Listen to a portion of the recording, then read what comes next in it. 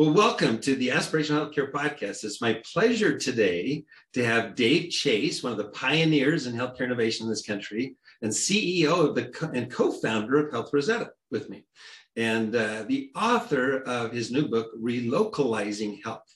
And I just had the opportunity to read that book. I'm almost done, and it is such a pleasure to welcome you, Dave, to our podcast today. Yeah, looking forward to the chat. Love the whole word aspirational healthcare. I often say when people ask, what we're up to and all that, say, well, on our site, what we say is both true and aspirational. Yes. Which is healthcare's fix. Join us to replicate the fixes. So I think it's both, right? It's real, but it's also very aspirational. Well, and it's really the NUCA system of care and Dr. Eby's description of their system as being aspirational that really kind of put me onto this word. I love his description of what they built. And so, pushing this country to be aspirational versus deficit-based is really the premise of this whole effort, which is largely the effort of what you've created. I mean, it's very similar. Yep. So Dave, tell me, first of all, just give us a kind of a little bit of a background of the book and your goals to create the book. I'm sure you've been working on it for some time, but talk a little bit about the impetus behind this relocalizing healthcare or health. I love the fact that you don't say healthcare, you say relocalizing health. I love that. Yes, and that's key. And that there's, it really comes out of, we've been on this journey for a while now. And in that journey, there's a lot of backdrop of why even we started on this journey, which we could get into. But once on this journey, I was fortunate to have met and become friends with a guy named Chris Brookfield. Most transformative thinker I've met in my career, and that includes Bill Gates. And he actually just came out with a field notes from System Change, a little field guide. And you may recall chapter 1, I talked about Chris some. Yeah. And, the subtitle to the book is, you got it right, like relocalizing health. When I say the future of healthcare is local, open, and independent.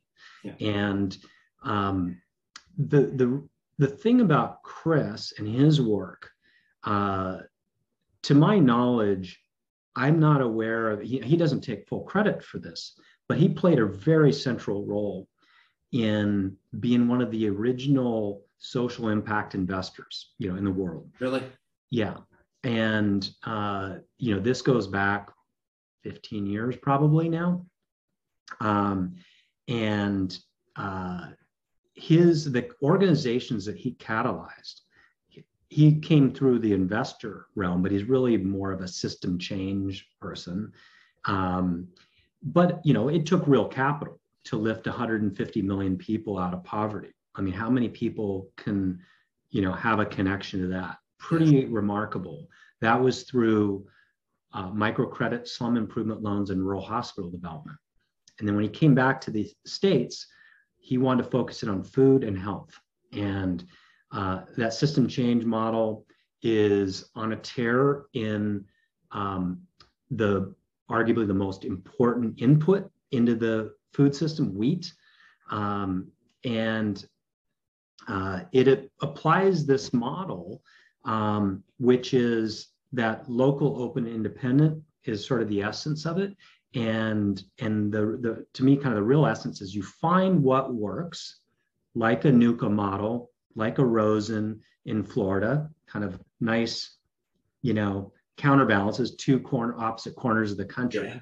Yeah. And the premise is people are problem solvers the world over, right? Maybe they don't have a lot of resources to solve their problems, but they're problem solvers.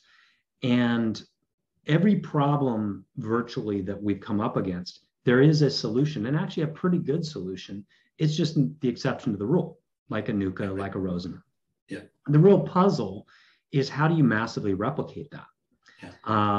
And as I looked into this, the many dysfunctions in healthcare and the nature of healthcare, it's very local, right? Health doesn't start as the NUCA folks, South Central Foundation know, right? Health doesn't start in a pill or a hospital. It starts with mom and dad and our home and our neighborhood, and it ripples out from there, and all the stuff that you know well from their model. And so I wanted to take the system change model that had proven to be so effective in other areas, and we're starting to have success here, and share that story. And the word, or the description, not the words, that I used to describe what the folks, I've been writing about the NUCA model for a decade now. Yeah. But they're not the only ones. There's folks in Jönköping, Sweden, or you look at the Rosen folks in Orlando. I would call what they're doing a community-owned health plan. Mm-hmm. And we can unpack those words, but we can also flip those words on their head. And we describe our mission as empowering community-owned health plans. And if you flip those words on their head, that is our healthcare system. We have disempowering Wall Street rented sick care plans. That is what we have. And as a consequence, the many dysfunctions that we have are perfectly rational and logical against a set of, perverse incentives and wrong incentives. And they're great for Wall Street returns.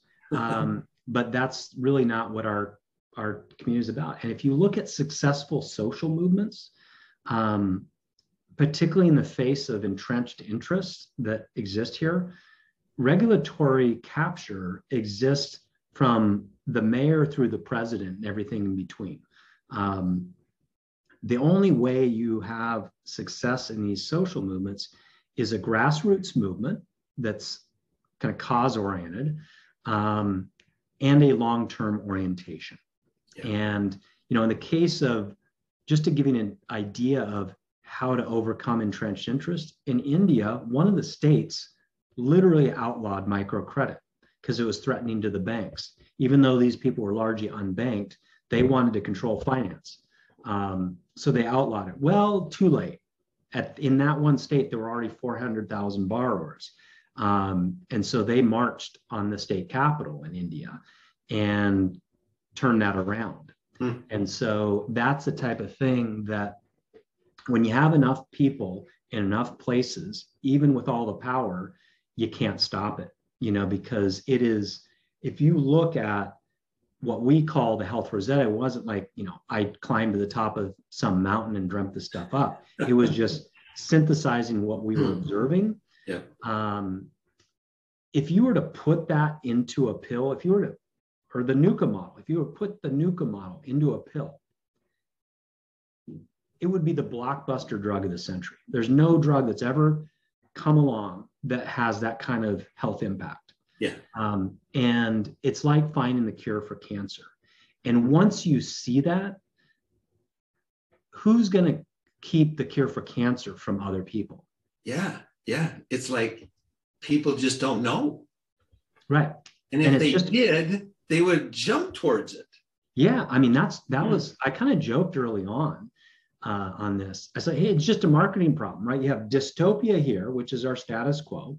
And, I wrote a chapter in the first book, CEO's Guide to Restoring the American Dream, that we've gone to war for less than what the healthcare system has done to America.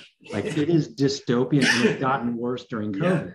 Yeah. By comparison, when you look at the NUCA model, you look at like my parents' experience with Iora, you look at Rosen, it's utopia by comparison. It's just a marketing problem, right? Everybody would want that if they knew that. And that's the other thing with social movements. If you look at the ones that have succeeded, more often than not, there's a catalytic media moment where there's this grassroots movement off the radar.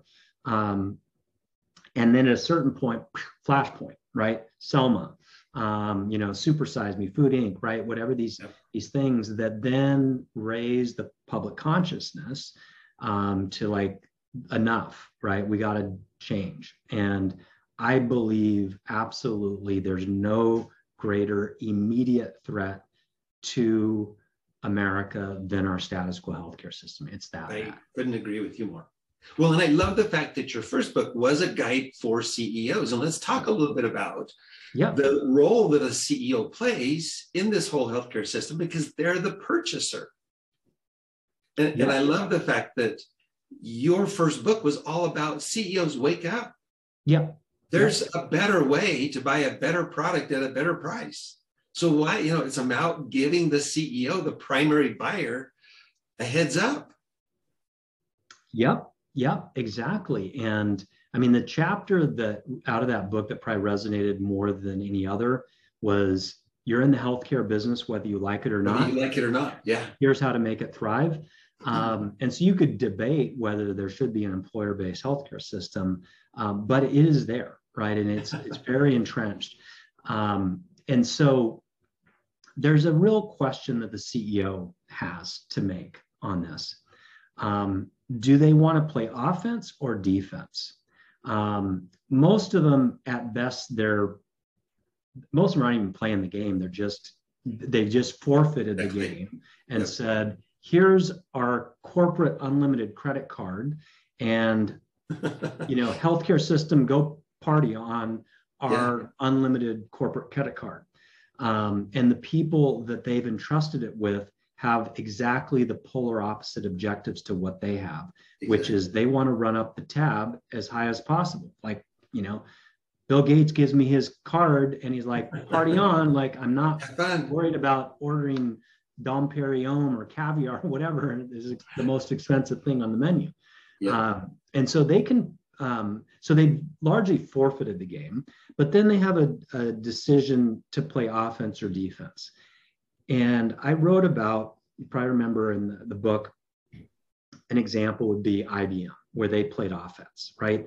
They had both a competitive challenge and I think a belief that the competitive challenge was they were competing increasingly with, Infosys and Tata and these other lower cost service providers, and they weren't going to beat them on price. So they wanted to beat them on a high performance workforce. If you want to win on a high performance, high availability workforce, you have to have a healthy, engaged workforce. And it's not a state secret that there's no well-functioning healthcare system in the world not built on proper primary care. So they invested in primary care and mental health. And so that they played offense, and they actually believed and acted on what every CEO says, which is employees are our most valuable asset. And if you actually believe that employees are your most valuable asset, how can you fund what has driven the largest legal wealth transfer in the history of America, from the working and middle class to a bloated healthcare system that's underperforming? And your dollars have funded and fueled the opioid crisis and increasingly the rising benzos crisis. That's your legacy. When I'm feeling salty, right? That is their legacy of their healthcare investment. And we just, COVID obviously exacerbated this, but the largest opioid overdose deaths happened last year, right? It's not over, right? Obviously, COVID made it worse. Other factors have come in, but if you look at the other book we haven't mentioned I wrote is called The Opioid Crisis Wake Up Call. Looks at the healthcare system through the prism of the opioid crisis, and the save you time reading it. The upshot is the opioid crisis isn't an anomaly. It is our healthcare system. And if you look at the 12 major drivers of the opioid crisis, 11 of the 12 major drivers, the employer, the CEO who's writing the check, so to speak, is the key unwitting enabler. That's that, and I make the case on that. I think it's a well, argued case why that is. And so that's obviously none of them want that. Oh no, but it's totally, it's not purposely done. It's not. Like you said, they've resigned themselves from the game. I think I mentioned to you, I get in front of a lot of CEOs through Vistage. And I get to spend 3 or 4 hours talking about this problem. And when I ask them, what do they want from this major spend, they look at me like, what do you mean? I get to say, yeah, you're the customer. Yeah. I don't feel like the customer. No. Well, what do you want? It's like, I've never thought about that before. You mean I get to think about what I want from all this money I spend on health insurance? Yeah. And it's oblivious to them in most cases. They have never thought about it. And then when you ask them whether they've been aligned the system to work for them to give them what they want, once they decide what they want, no, never. It's like, you're the problem. Yeah, absolutely. And this is the other part, and this is an unfortunate reality, but I believe it is the reality. The other part of, if you want to just stay on defense, that's real is it's interesting. There's so much noise in the media and there's things going on in healthcare, that there is a collection of new laws and regulations that have gone into effect fully in the last 4 weeks. Some were going in before. Section but if you look at that collection of new laws as one, it's the biggest change to employer healthcare since 1945. It's bigger than the ACA. Yep. And if you look at a key thing that we are very focused in on, and frankly, we're the model for it, is about broker compensation. Yeah. And the level of extreme conflicts of interest and lack of disclosure is at the heart of the dysfunction. And so the new law is modeled after what happened in the pension and 401k space, 2011, 2012, around similar issues, around broker compensation and misaligned interest and all that. And if you look at what that unleashed, that then unleashed class action lawsuits around ERISA fiduciary duty, to get kind of wonky, right? This is the law that regulates employer healthcare, right? Been around since the Ford administration. It is now taken really seriously in the retirement space, largely because of this. It triggered class action lawsuits, multiple class action lawsuits, including one that's gone all the way to the Supreme Court, and the employer lost unanimously at the Supreme Court. Total game changer for the retirement space. That is now coming to healthcare. And so, do you want a legal target on your back? And by the way, ERISA fiduciary duty is not covered in your directors and officer liability coverage insurance. It is you can have personal legal exposure in that. That will be a big game changer. So much better to be like IBM or Rosen Hotels, right? Rosen Hotels has cumulatively saved over $500 million versus other employers that are like them. And they're only 5,000 employees. Imagine if you're even bigger. Yeah. And they've done that while offering the best benefits package, not health benefits, best benefits package of any company in the country, as far as I know, and have used their what we've defined as our purpose. We call it the Health Rosetta dividend, which is premised on the reality that we're already investing more than enough money to not only fund a world-class healthcare system, but to fund and restore funding to what drives 80% of health outcomes. And that's the other thing I would talk to the CEOs. Like, why are you spending 90% of your dollars on what drives 20% of health outcomes, right? 80% of health outcomes come from these other things, which you can impact, like Rosen, right? So not only for their own workforce, but also their community. What they offer, healthier food. They offer free college education for the employee and their children. Then they went out in their community, did the same thing, invested in kids in education with just 5% of what they'd saved, benchmarked against their peers. And that led to 80% reduction in crime, high school graduation rates, some years it's 100%, virtually doubling. Incredible human impact. in a very challenged community. And guess what? They're in a high turnover industry, the hospitality industry, and their turnover, unsurprisingly, is 1/6 of their competition. And now we're in this great resignation, right? That you hear about. And it's really high in hospitality, and it's high in some other industries too. They're in a great position. Who doesn't want to work at an employer like that, where they now have this incredible health benefits package, they get college paid for, healthy food, they're impacting the community. Like, it's just an amazing thing. And it's not some flash in the pan. They've been doing it for 30 years. Right.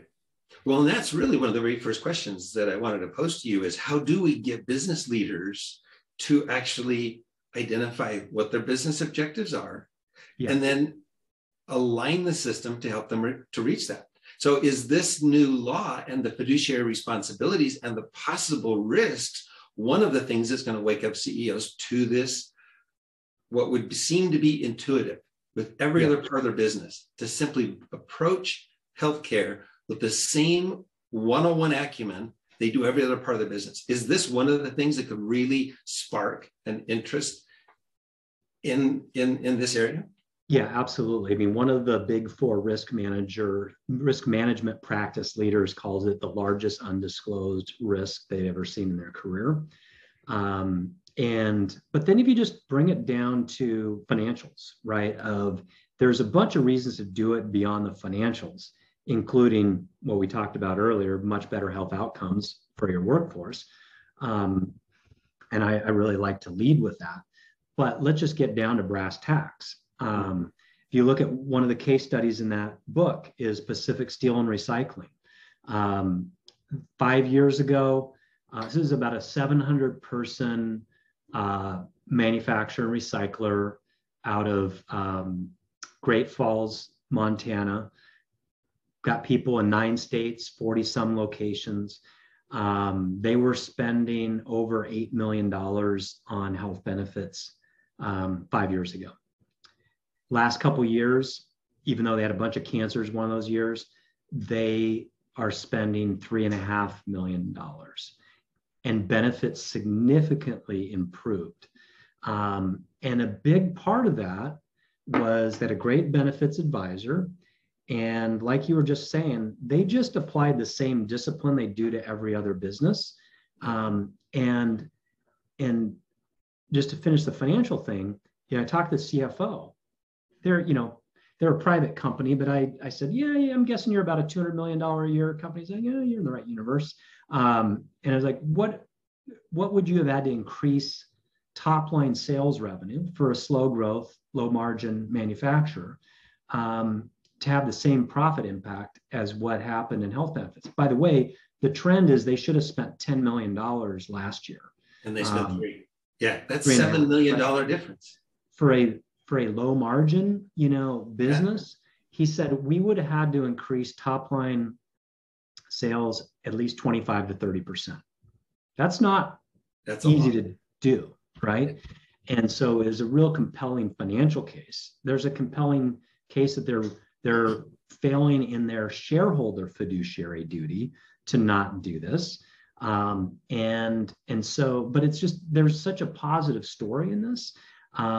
And you also have, kind of with this great resignation, it's really an interesting time for a number of reasons, one of which is a generational tipping point.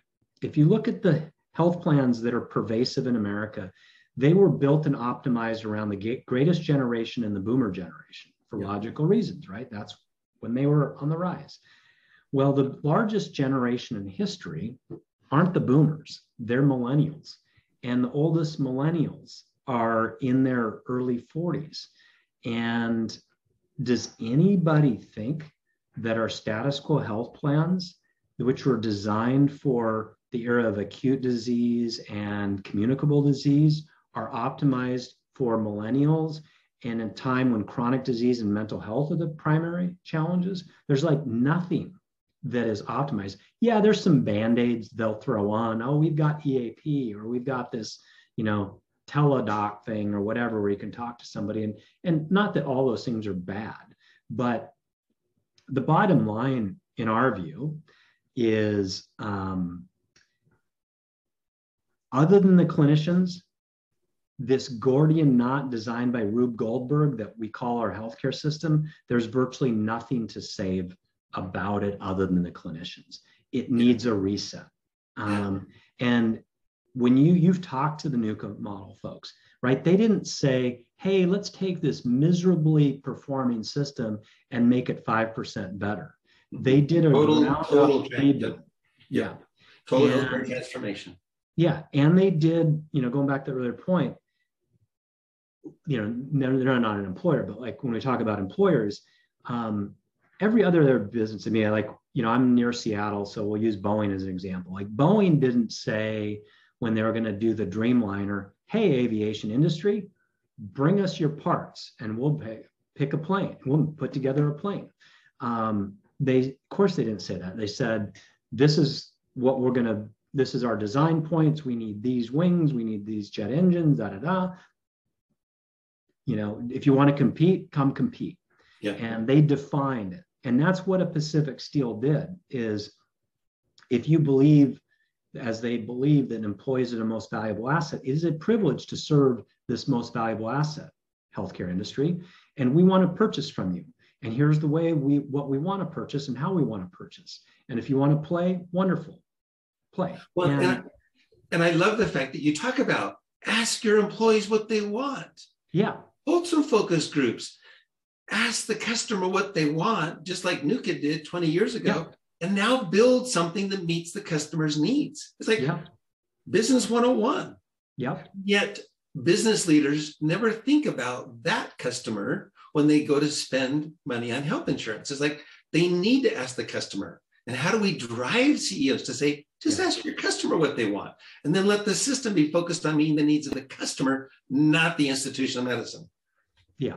And that's where, again, you can play offense or defense. If you want to win in this marketplace, and there's a war for talent, and even if there wasn't, turnover is costly. And, I'd also ask CEOs, like, do you plan on having your employees longer than 12 months? Most do. Then why are you on this silly 12-month renewal cycle? It's an incredibly deft move by the carriers to put them on this forced 12-month cycle march. It's just brilliant, right? Because if you raise an issue, then what they do is they then say, oh yeah, we got it. We got a solution for you. And we're working on that. We got this thing, it's going to come in next year. And then people get distracted and then say, oh, well, it's too late for this year. Let's take it next year. And they just do that over and over. And if you look at these calcified health plans that we have, they just put Band-Aid on top of Band-Aid on top of Band-Aid. Like we know that we've destroyed primary care in this country. And we know that, as we talked about earlier, there's no well-functioning healthcare system world not built on proper primary care. Right. Yet much of what exists in a health plan is just a Band-Aid on broken primary care. And it's like, hey, how about a radical idea, which NUCA did, Rosen did, many others. How about we just fix primary care? Like, not easy, but not that hard either. And to your point, if business leaders really recognize what you're trying to lay out in your book, they would say, I'm going to stop spending all my money over here in buying a broken healthcare systems from a medical plan. I'm going to take some of that money and put it in primary care. Yeah. They look, employees, I'm going to give you money specifically for a redesigned primary care. Yeah. And I can't force you to use it, but you know what? It's a whole lot better for you. And you don't get the money if you don't use it. In other words, you only get the money if you're willing to go have the right kind of primary care. Yeah. And the good news, in air quotes, is we waste half of every dollar we spend in healthcare. That's PwC, Institute of Medicine, well documented. Just as a side note, what we waste conservatively in healthcare would be the 11th largest economy in the world, larger than Russia, the entire economy. What we waste. Yeah. And so it is very easy to save the money if you, there's a few things we believe that most people don't yet understand. one we already talked about, healthcare is fixed. There's the solutions are proven, it's just replicating. Another thing that we believe I mentioned is we're already investing more than enough money to have a world-class healthcare system and to fund the things that drive 80% health outcomes. The other kind of related thing that we believe is healthcare is not expensive. And people are like, what are you talking about? That doesn't make sense. Well, if I think of healthcare is what the clinicians deliver to you or me. The clinicians only get 27 cents of every dollar ostensibly spent on healthcare. Sure, there should be a few other expenses, but do we really need to have 73 cents on everything else? And I said, what's expensive? And it, again, well documented, is profiteering, price gouging, administrative bloat, fraud, and inappropriate treatment. Yep. Right? And the smart employers choose to minimize or just not participate in those schemes. And that's why a Rosen, who's been doing it for 30 years, they're in the most expensive state for healthcare, Florida. 40% of the most expensive hospitals are in Florida. And yet they've done it, and they've done it year after year after year. And a lot of it is just that same, like you were saying earlier, just that same problem-solving mentality that they had in any other area. And we can, I can send you a link of, we got a little 5-minute video of Mr. Rosen telling about this journey. You can put it in your show notes if you want. And what he did, he didn't know anything about healthcare 30 years ago. He just he didn't like the fact that every year he was paying more and getting less. And it wasn't like his people were some train wrecks physically. And he finally said, I'm walking away from that. Enough's enough. Yeah. And never look back.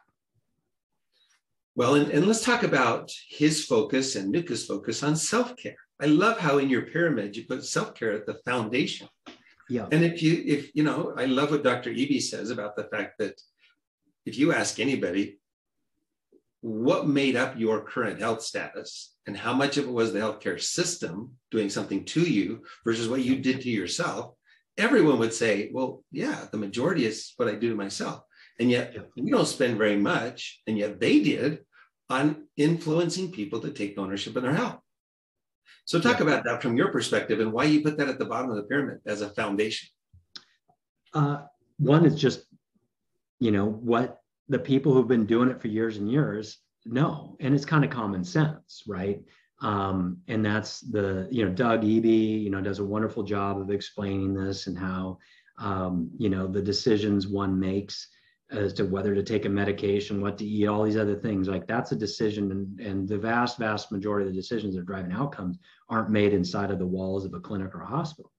And so that is really critical to understand that it's all these other things. And the primary caregiver is the self-care and or a family member, right? That's if somebody is, in a very unhealthy situation.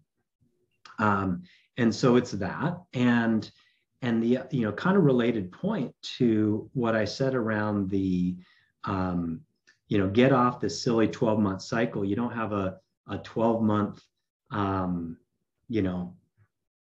people plan or financial plan. I mean, you might report once a year, but you have a longer term strategy than that. Is sadly, the so-called solution to healthcare spending going up for employers is just to shove it onto the back of the people least able to afford it, right? This 20 years of wage gains has been stolen by the healthcare system. Employers are spending much more money. It's just none of it's gone to the employees. And so you now have tens of millions of people who are functionally uninsured, and they are in survival mode, right? Where functionally uninsured is when your out-of-pocket responsibility in your health plan in these ridiculous high deductible health plans that are just blunt instruments that not with any thought put to them other than cost shifting. When your life savings are less than your out-of-pocket responsibility, you're functionally uninsured. So you're a bad stub toe away from financial ruin. And there is a level of anxiety and angst and frustration around that. And it puts you into survival mode. There was a piece that I have in the book, you may recall, I pulled out of a Wall Street Journal article, that it was data from like 2007 to 2014 around healthcare costs had at a household level had gone up, I think 25%, had to come out of something. So it didn't come out of, their vacation to Tahiti and Hawaii. It came out of food, clothing, housing, transportation. They're basically, on Maslow's hierarchy, at the base of that pyramid, right? And you can't think about self-care until you get out of survival mode, other than just basic survival. And so that's a really important thing. And then you can actually have a moment to talk with your health coach or whoever is that person, like, hey, here's, as Dr. Eby talks about, the messy human issues, right? I love how he says that. I've got, my job sucks disease, or my marriage is having a tough time, or I've got this, drinking problem, or, whatever, right? And there's somebody on your side who can help you solve those issues. And sometimes they're not complicated. Sometimes it might be just figuring out the transit system to be able to get somewhere. And you don't need an MD to teach somebody how to use the transit system or how to grocery shop. Well, I love how you talk about in your book a number of times that primary care should include these other elements like coaching and behavioralists, and that's really what primary care should look like. Yeah. I don't think you can call it. Yeah, I don't think you can call what we call primary care sometimes in this, or mostly in this country, primary care if you can't even get in for a few weeks. And then you have 7 minutes with your doctor to get in and out. Guess why we have an opioid having to click an EMR 120 times? Yeah, those poor docs are spending 2 hours on administration for every 1 hour of patient time. It's absurd. And so that's, and they don't like it. They don't like it. No, they hate it. Most of them are frustrated with it. Yeah, that's why you see, and it's interesting. It doesn't guarantee there's going to be a positive outcome, but there's been at least $25 billion of IPOs, fundings, and mergers in next generation primary care in the last 3 years. That is really interesting. I mean, for an area that's been a backwater, people now getting attention. Yeah, because, and often what that is tied to are, sort of a modern day take on a Kaiser Permanente, or in your neck of the woods, Intermountain Health, where it's combining the care and the coverage. And, we're due for a refresh. I mean, if you look at the examples that are held up, Intermountain's the youngest of those. I think it started in 1975. Kaiser started in like 45, and Geisinger started in like 1913. You look at a modern day take on those things where there's obviously more technology available. There's different issues today. They don't have the bloat of these legacy IT systems and hospitals and all that. They can run very effectively and are doing amazing things. And if you talk to docs, that unfortunately have been trapped in this silly fee-for-service system, they will say, and it's changed a little bit during COVID, of course, but even before COVID, they'd say, yeah, 2/3 of the time, you don't need to come in. I just force you to come in because that's the only way I get paid, right? We could do it over the phone or email. Who can blame you, right? But the insurance won't pay me unless I bring you in. Yeah, so when you remove those distortions, then you can have a different care model, right? Most of the time, you don't need to come in. Even like in my dad's situation, where, one of the things that happened along that journey was, he fell, and it happened to be when I would visit him about weekly, and I was just on the way, and I came to my parents' house. My dad's on the floor. I'm like, hey, Mom, what's going on here? Dad fell, and, I can't get him up. It's, I don't have the strength to do that. And I'm like, oh, did you call Iora? No, because they were just getting used to it, and like, it was kind of like, I didn't want to bother them. Like this is part of the That's what retraining. they're Like for. that's what they're there for. And once I think I texted the doc or the health coach or something, and within 2 hours we had occupational therapy. Actually, a nurse came first, and then within a day there was an occupational therapist, a physical therapist, and then they're kind of suggesting some changes we could make to the layout of things. And he didn't have to go to the hospital.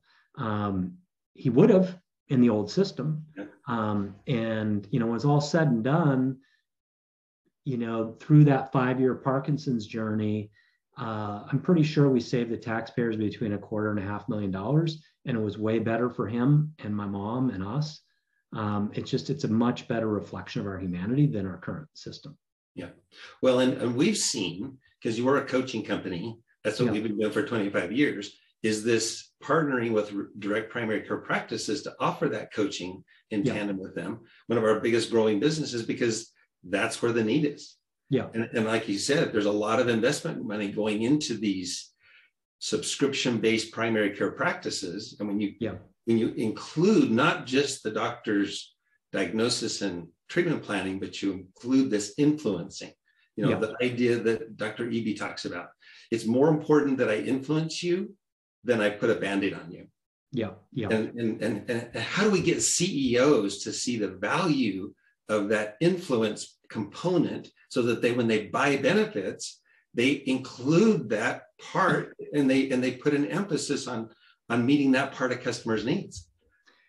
Yeah, a lot of it is just, it's like really, I've been in the tech business and I'm sure it'd be true in anywhere, tech business where you just have case studies, success stories, right? And you got lots of them in your book. Yeah, there's a bunch of them in there.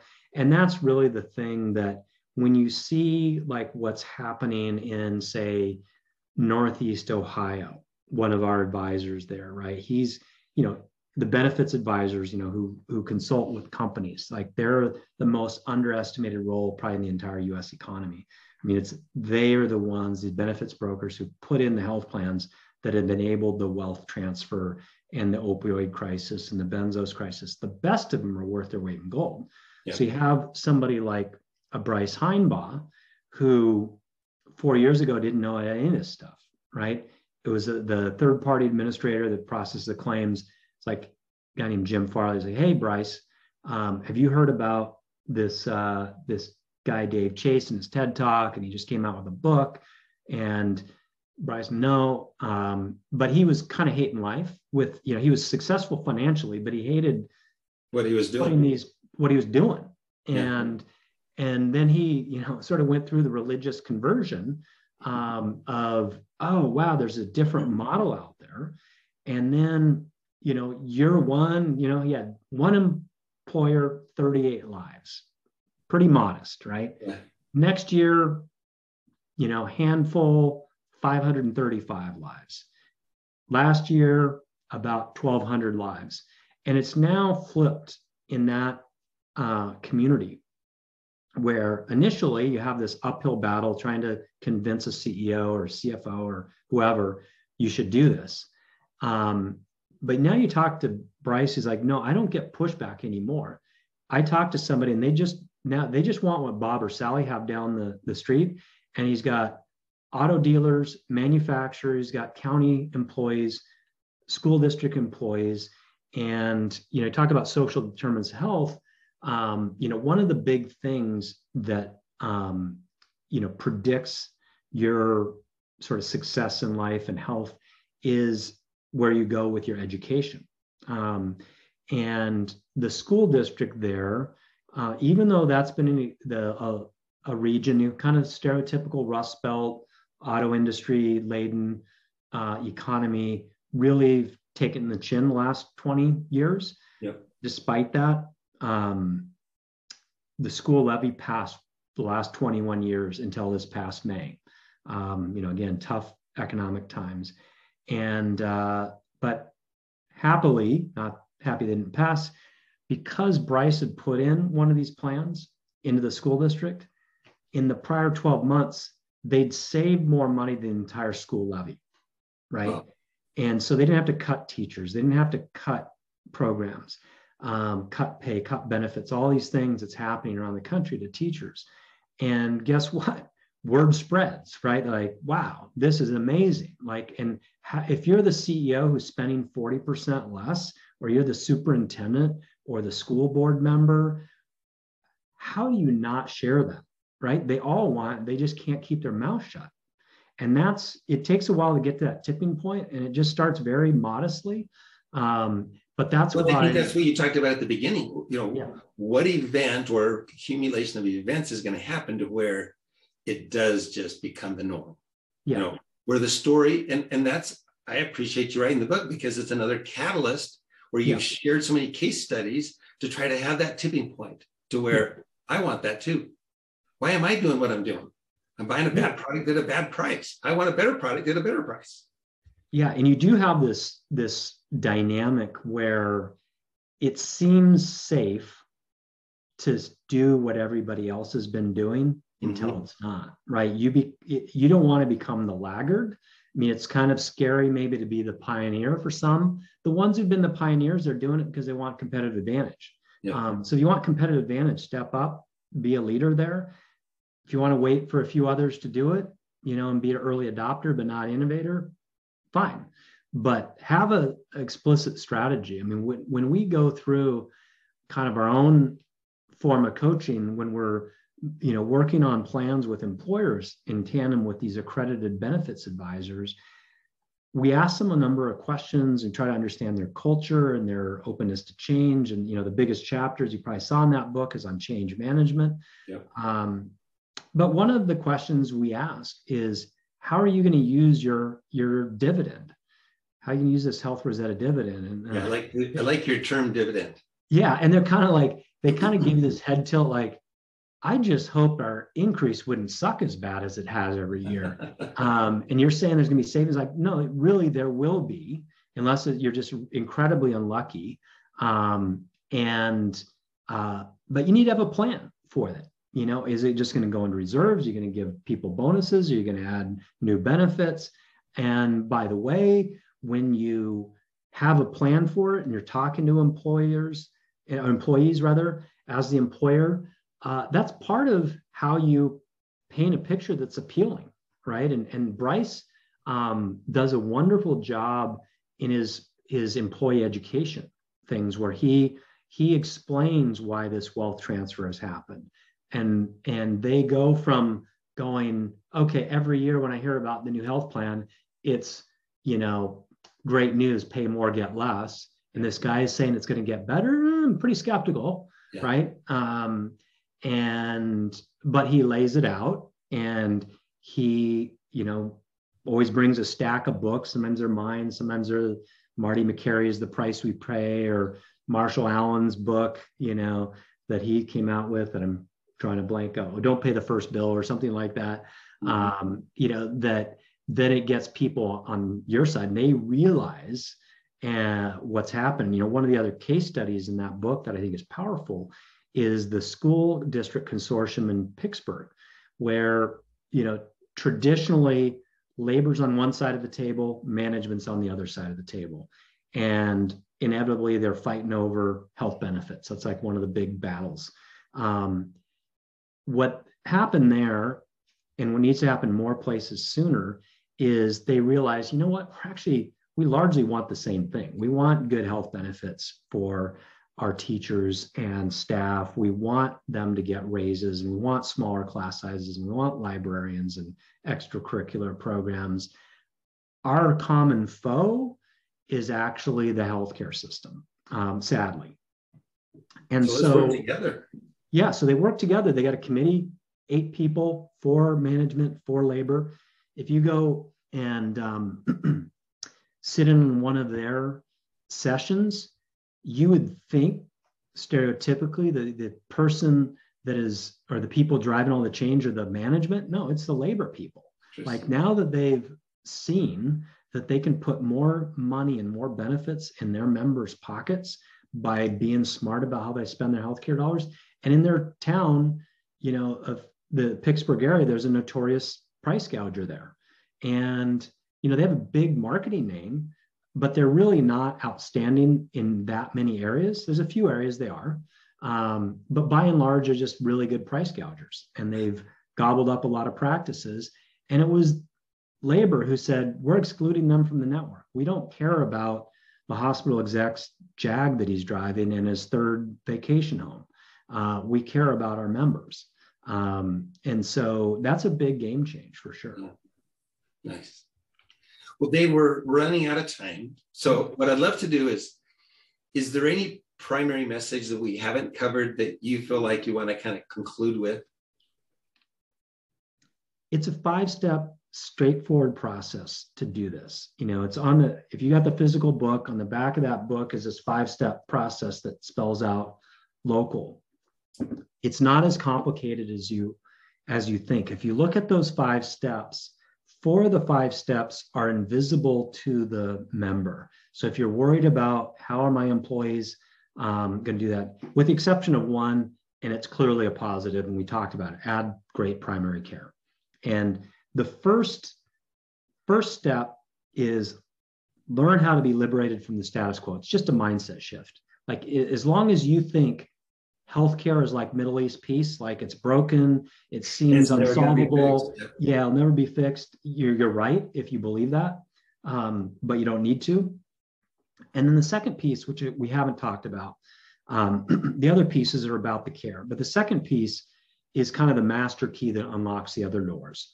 And people take the legal documents that underpin health plans as oxygen in the air. They don't think about them. And what I would say is, think about it this way. The healthcare system, as I think I mentioned earlier, 5th largest economy in the world, any nation, torture this nation metaphor, any nation's got laws. Well, the laws of this nation we call the US healthcare system are codified in these legal documents that underpin every health plan. And there's 3 buckets. There's vendor agreements, like who processes your claims. There's provider agreements, how much you pay the hospital for, a shoulder surgery or whatever. And then the third bucket in the employer arena is called summary plan documents. It's basically the trust. The health plan is a trust. There's trust documents. And these contracts, these legal documents, these contracting norms and legal norms have normalized deviance at an extreme level. This is the master key that unlocks the other doors. You can't do a lot of these things and get the benefit if you don't look at those agreements. That's what we help people do, is look at those agreements. It goes back to that procurement mindset. Don't take the PBM agreement, this pharmacy benefit manager agreement, where they've generated dozens and dozens of revenue streams for themselves. Most employers think they have 1 or 2.